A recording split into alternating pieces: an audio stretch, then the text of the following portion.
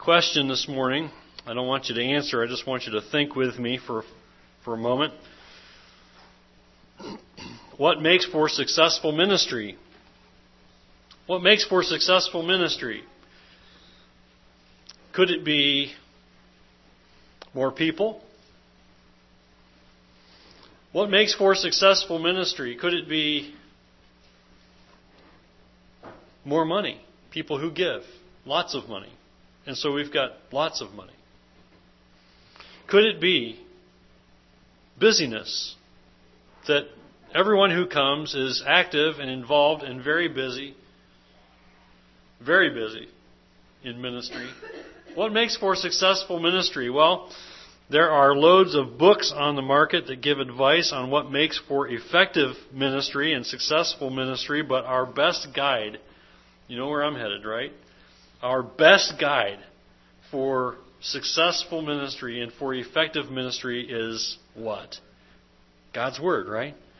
God's Word is the best guide we have, and there are good books, and not to make little of education and good books, but there is nothing like the good book, right? Ministry that is driven by the latest fads may look successful by man's standards, but our challenge in the church today, and as individuals involved in ministry, is to ask if the ministry we're doing is biblically based. If the ministry that we're involved in is actually based on God's Word, if it is centered on God's Word, motivated by what we find in God's Word, challenged by, encouraged by what we find in God's Word, and bringing glory to God. God's Word is our measure for success in ministry. Now, we could have shelves lined with books offering all sorts of ministry advice, but what we really need, and what we always need to go back to, is God's Word.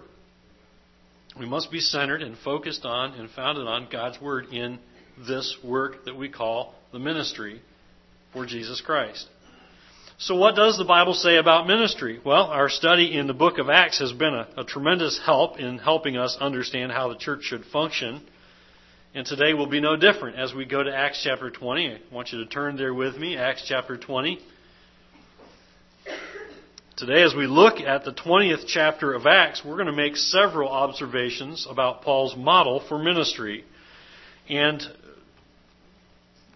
I don't always do this, but in this passage, in this chapter, chapter 20, what I want to do is go through the Scriptures and just point out the model for ministry that we can find in Paul's life. Just each point that we find that brings encouragement to us, even challenge to us and instruction to us in doing ministry God's way being the way we find in God's Word. As we find those points, I want to show them to you and just share briefly about each one. There are many that we see here in chapter 20. We're going to look at all of chapter 20 today, but not all of chapter 20 this morning. Okay, so I want to encourage you to come back tonight for the remainder of the study, but this morning, we're going to start at verse 1 and proceed through, and I want to just pull out and show you several aspects of ministry that Paul was involved in and how he did ministry, and let it challenge your hearts and mine in how we are to do ministry. Find some great help here about what God's Word says and about what we find here in Paul's life. Some great help, some great instruction for us about what a Christ-like ministry is, what a biblically based ministry is, and how you can measure the effectiveness of a ministry, but based on God's Word and no other measure. Now, there are several helpful insights to be gained about Christ-centered, biblically based ministry from the life of Paul here in Acts 20. So let's begin with verse 1. I want you to follow along as I begin to read. Verse 1, Acts 20. After the uproar had ceased, Paul called the disciples to himself, embraced them, and departed to go to Macedonia. Now when he had gone over that region and encouraged them with many words, he came to Greece and stayed 3 months. And when the Jews plotted against him as he was about to sail to Syria, he decided to return through Macedonia. We'll stop right there for a moment. I want you to note with me the first lesson that we learn here from Paul about ministry is that ministry should be a caring ministry. Our ministry to others and for others for the cause of Christ ought to be one of showing care. Paul was caring. We see his care for others in a couple of ways. First, we see in verse 1 that he embraced the disciples. He embraced the disciples. I want you to note in verse 2 how he encouraged them with his many words. Now, maybe my many words don't encourage you. I hope they do. But his many words encourage them. He encouraged them with his embrace, and he did so with his many words. He cared deeply about the people to whom he was ministering and with whom he was ministering. He cared deeply about those people he was serving. We see the evidence here in this passage, and we see it elsewhere as well, where Paul noted in Philippians chapter 1, verses 3 through 7, Paul says this, I thank my God upon every remembrance of you, always in every prayer of mine, making requests for you all with joy, for your fellowship in the gospel from the first day until now, being confident of this very thing, that he who has begun a good work in you will complete it until the day of Jesus Christ. Just as it is right for me to think this of you all, because I have you in my heart, inasmuch as both in my chains and in the defense of the confirmation of the gospel, you all are partakers with me of grace. Paul cared deeply for those he was serving. Paul had a caring heart. He loved those he was serving, and it was very evident in his words and in his actions. If we want an effective ministry as a church and as individuals in the ministry that God has given to us, we need to love and care for people. Ministry is nothing if it is not one that is at least caring and loving for others. That phrase that we have often used here, loving God, loving people, ought to remind us and be a constant reminder to us of our responsibility to not just be students of the Word, but also be doers of the Word, to love God and love people and care for people. Remember in Matthew the question asked of Jesus in chapter 22. It's really where we get the little phrase, loving God, loving people. Matthew 22, verse 36, Teacher, which is the great commandment in the law? In verse 37, Jesus said to him, You shall love the Lord your God with all your heart, with all your soul, and with all your mind. This is the first and great commandment, and the second is like it. You shall love your neighbor as yourself. On these two commandments hang all the law and the prophets. Love God with everything you've got, and love people like you already do yourself, right? Loving God, loving people. I can tell you that I have been greatly encouraged as your pastor by those who go out of their way to encourage others. I love it when people, and even recently, have come to me and said, I want, so-and-so's phone number. I want so-and-so's address. I want to know how I can contact so-and-so. I want to encourage them. That is important for us as a church, that we are caring for each other. It is a great encouragement to me as your pastors to witness you caring for one another and for others. The loving one another, loving others, not just our own church body, but those outside the church body. It is a huge encouragement to me when I see others caring for people outside the church, those who are in need, encouraging them. This is not the work of just a few of us either. This really is the task of each of us. It is really the responsibility of each of us who call Higgins Lake Baptist Church home to be caring for and loving for others. Paul was a great model of this, and he was able to do it. He was willing to do it, but he modeled it for the churches and for the believers there that he ministered to. And we are challenged by this morning. I am challenged by this morning. Having a heart that loves and cares for others like Paul had isn't always easy, is it? There are difficult people, aren't there?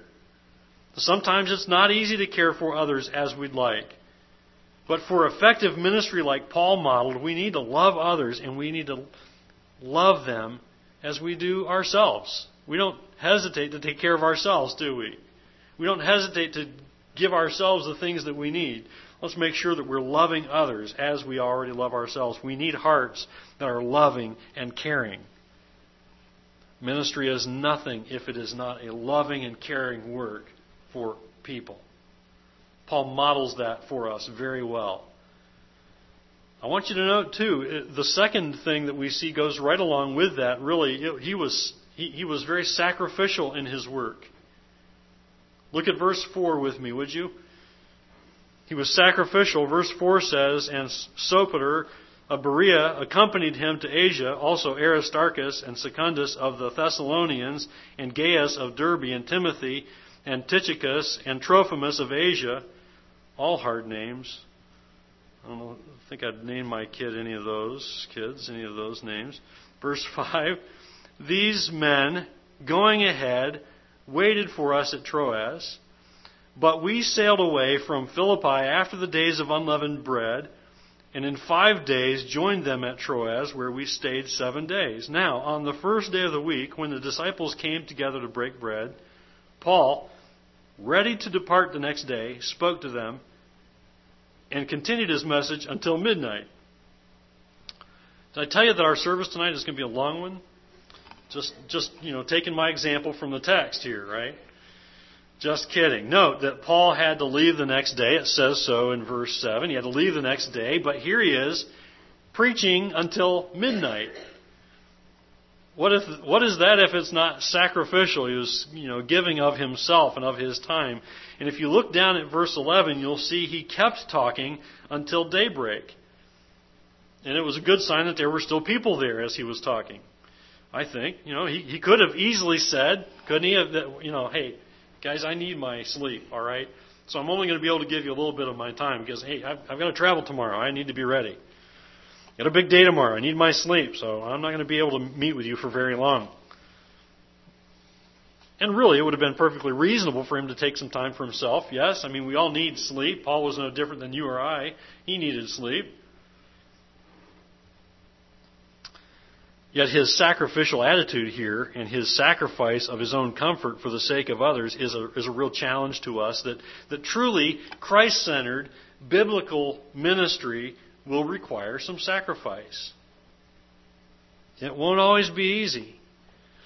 Truly Christ-centered biblical ministry is not necessarily easy. Sometimes it is very hard, and sometimes it will require from us a sacrifice. Paul models that for us. He was one who was very willing to give of himself and even his own health and safety for the cause of Christ. Now, I want you to note with me where his priorities were, though. His priorities remind us where our priorities ought to be. Paul's priority, and let me just tell you up front, Paul's priority was the Word. Okay? Paul's priority was the Word. Look at verse 8 and following. There were many lamps in the upper room where they were gathered together, and in a window sat a certain young man named Eutychus, who was sinking into a deep sleep. He was overcome by sleep. And there had to be something wrong with this guy, because Paul, come on, Paul had to be preaching a good message. He was sinking into a deep sleep. He was overcome by sleep, and as Paul continued speaking, he fell down from the third story and was taken up dead. Verse 10 says, but Paul went down, fell on him, and embracing him said, do not trouble yourselves, for his life is in him. Now, when he had come up, had broken bread and eaten, and talked a long while, even till daybreak, he departed.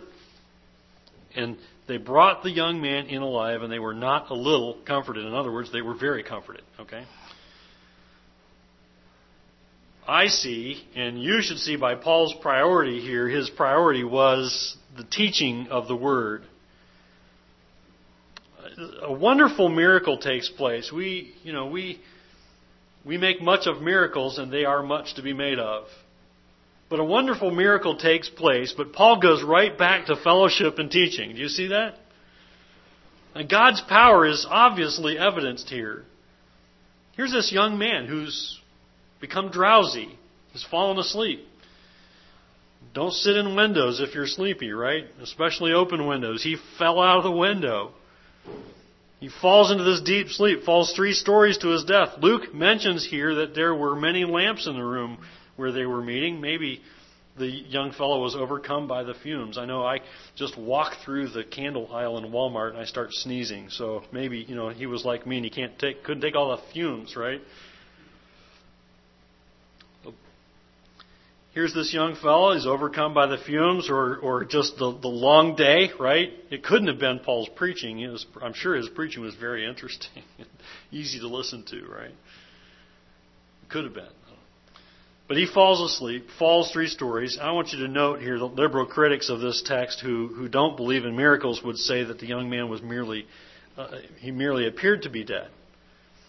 But I want you to remember this. Luke states that he was taken up dead. Luke was a doctor, right?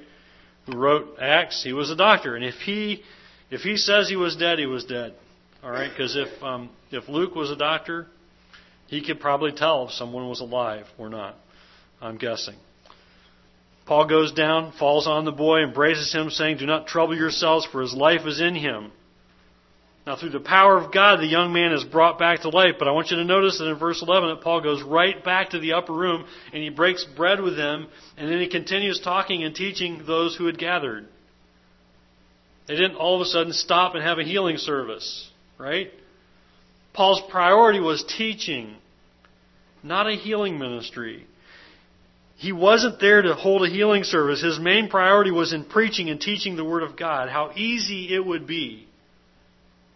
How easy it would be to be distracted by this dramatic event and say, "Whoa, look what God did.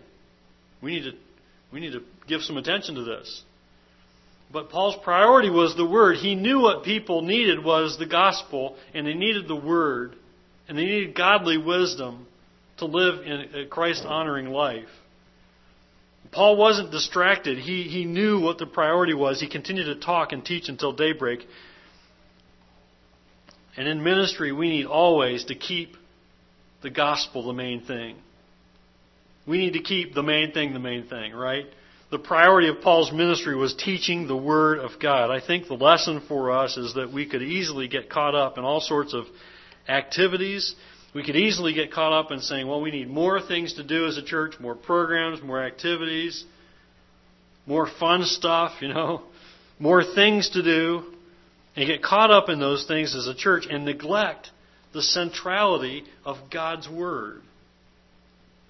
It's okay to have activities, but not at the expense of being centered on and focused on the centrality being God's Word. Our priority is the gospel and the faithful proclamation of it. If we did nothing else, if we did one thing, if we only did one thing as a church, we ought to be preaching and teaching God's Word. Now I want you to look at verse 13. It says in verse 13, "Then we went ahead to the ship and sailed to Assos, there intending to take Paul on board, for so he had given orders, intending himself to go on foot." Paul walks alone for a period of time. There's something here for us in our daily spiritual lives, I believe, as we strive to do ministry, in a biblical fashion. There are going to be times when we need to be alone. I think Paul walks alone for a period of time. Paul made part of his journey on foot while the others sailed. It's not clear. It's really not clear from this passage why he walked while the others sailed. But perhaps it gave him some time alone. I'm suggesting that it did. Because if Paul was alone walking on the road by himself, I'm guessing he was probably praying. I'm guessing he was probably spending some time alone with the Lord in prayer. It's a pattern that we see in the life of Jesus. Note that Luke 5:16 says of Jesus, "So he himself often withdrew into the wilderness and prayed." I think the thing that I see Paul doing here with no explanation, he's going off, walking on foot by himself, ought to be a reminder to us that we do need some time alone. We do need time alone in God's Word. We do need time alone in prayer. Let's remember that if we wish to be an effective ministry, we need time alone in prayer. That's one of the reasons that we need to be carefully centered and focused on God's Word. Again, we go back to activity and we can say, well, more programs, more activities, more stuff for people to do, and we could be taking them away from time alone with God in the Word and prayer. We want to be very careful about that as a ministry, that we don't overwhelm people with things to do when what they really should be doing is focusing their heart's attention on God's Word and prayer. And then the outcome of their lives flowing from that relationship with Jesus Christ. The outflow of the ministry being their relationship with Jesus Christ. So remember, if we want to be an effective ministry, we need time alone in prayer. We need time alone in the study of God's Word. We need time to be still and know that He is God, don't we? We need time in God's Word away from all the busyness, don't we? And there's lots of busyness in the world that we live in, isn't there? So traveling on foot for part of the journey very well could have been an opportunity for Paul to have some time alone with the Lord in prayer. Now we see, though, that Paul didn't go it alone. He wasn't a lone ranger, so to speak, right? Paul joins the others. Verse 14, and when he met us at Assos, we took him on board and came to Mytilene. All right? Paul later joined the others. He boarded the ship where they were and joined them for the rest of the journey. Remembering that, too, we need time alone also, but we need time with others. We need time with the church. We need time with the body of Christ, with other believers. Why? For encouragement, yes. For accountability, absolutely. For teaching of the Word, yes. We need those things. We need time with other believers. Paul spent time alone. He also spent time with others. He wasn't one who went alone and did it all by himself. Remember that too much time alone is not wise. We need others. We need time alone with the Lord, but there's a need for a balance as well. We need time being built up in the things of the Lord. We need time to be built up and encouraged and challenged and strengthened in Christ's likeness. I mean, you need to be encouraged by others, and you need to be an encouragement to others. And we need time together as a body of believers. Now I want you to look at the next verses 15 through 17 where we see how Paul planned. He also did some planning. Ministry isn't haphazard. Verse 15, we sailed from there, and the next day came opposite Chios. The following day we arrived at Samos and stayed at Trogyllium. The next day we came to Miletus. Verse 16, for Paul had decided to set sail past Ephesus so that he would not have to spend time in Asia, for he was hurrying to be at Jerusalem, if possible, on the day of Pentecost. And verse 17 says, from Miletus he sent to Ephesus and called for the elders of the church. Paul planned. He had plans about ministry. Paul planned to be in Jerusalem by the day of Pentecost. It meant not stopping in Ephesus, as we see in verse 16. A visit there would have been nice, but there are limits to what one can do in ministry. It's a reminder to me. We can't do it all, right? We can't do it all. Lots of things we may like to do, but we can't do it all. He made plans, as we should make plans. Paul made better use of his time by meeting with the leaders of the church at Ephesus rather than going to meet them. Paul was also a humble servant. I want you to see that about him. He was a humble servant, something we can't have too many of in the ministry of the gospel of Jesus Christ, humble servants.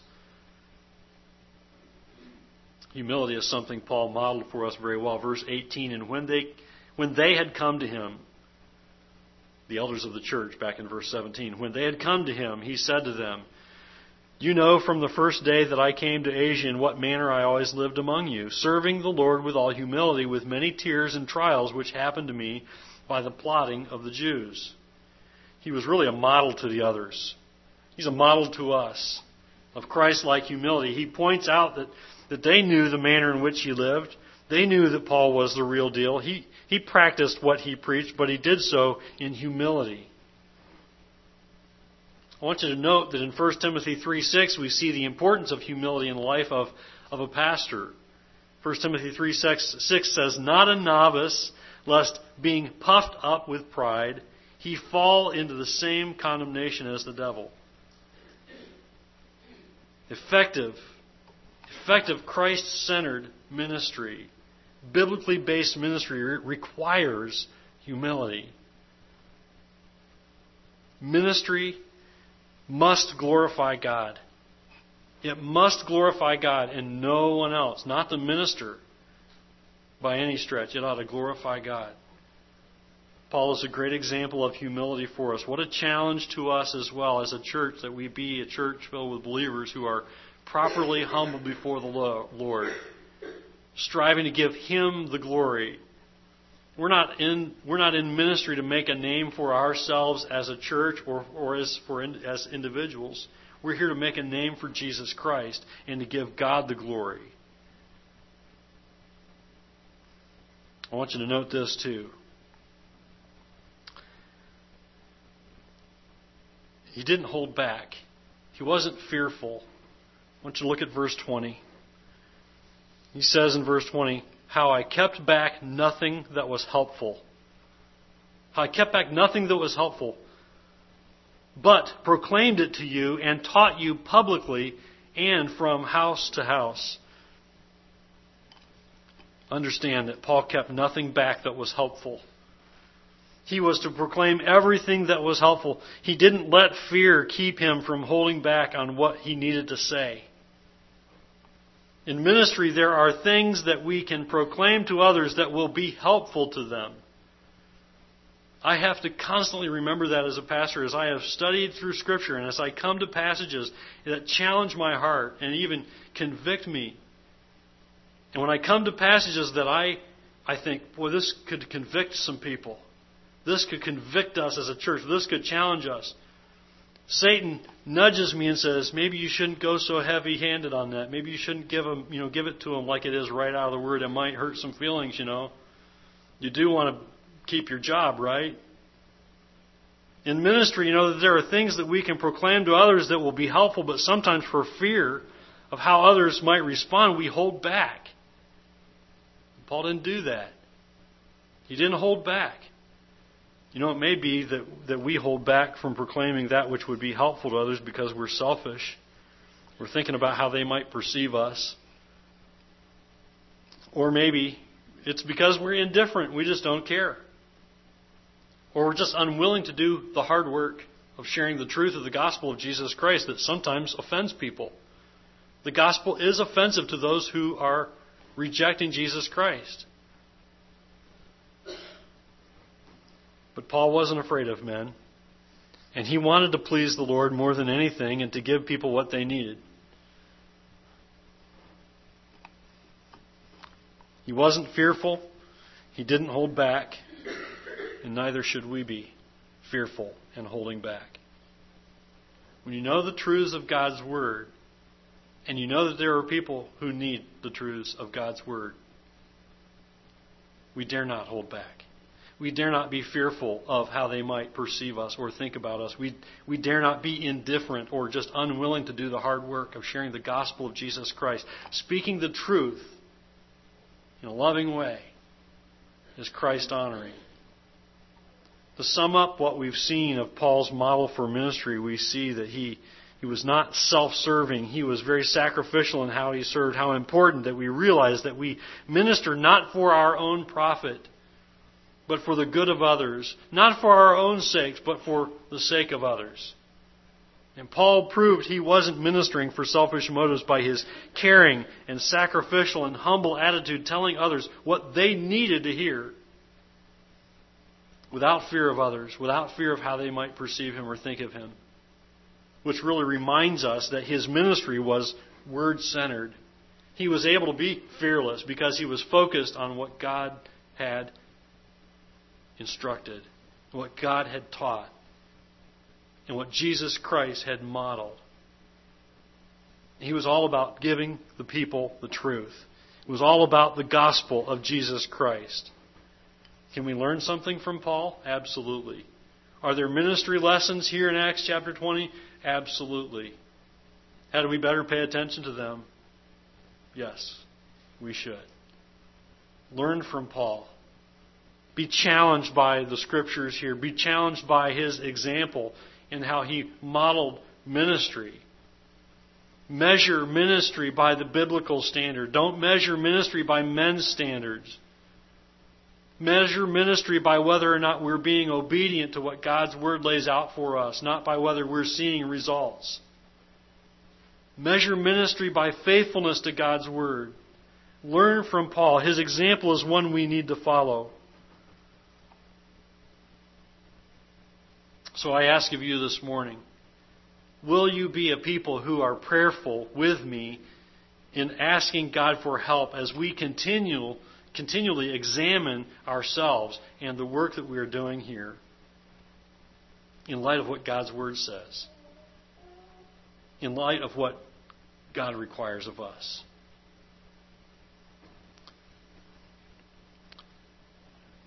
With the attitudes that we will serve Christ for the glory of God and not our own. Will you pray with me about that in the days ahead? Will you be a people who are yielded to the Lord, focused on His Word, all for serving God for God's glory and not our own, so that we can advance the gospel of Jesus Christ in this community for God's glory, so that souls will be saved, so that lives will be changed? Will you pray with me about that in the days ahead? Asking God to help you and help me to be yielded to what God's Word teaches us, as we find here in Acts chapter 20. I'm asking you to pray with me about this in the days ahead, that we would be a people who are yielded to God's Word. And when we find these truths in His Word about how we are to do ministry, that we would heed them and yield to His Word. I want to encourage you to be back tonight as we continue with this. There are many more insights here in chapter 20 as we continue on. I think it's beneficial for us. But what's beneficial for us is that we yield to God's Word and pray and ask for His help, yes? So let's close with a word of prayer this morning, asking for God's help in this. We cannot do this without His help. Father in heaven, we come before you this morning asking for your wisdom, your guidance, and your direction, your boldness to speak the truth in love, gently, kindly, compassionately toward those who need you. Help us to speak the truth. Help us to be a people who are shaped by the truth, molded by the truth, and moved by the truth into obedience. So that as we leave this place this morning, as we have opportunity each and every week to leave this place, to go and be Christ-like, to go and share the gospel of Jesus Christ to a dying world. We know that's why we exist. Father, help us, because we are weak and we are tempted and we are often discouraged, and Satan often tries to defeat us. So we want your help, and we're asking for your help. I pray, Lord, that you would do a work in each of our hearts, helping us to yield to the work that you want to do in and through us in this ministry of the gospel of Jesus Christ. In Jesus' name we pray. Amen.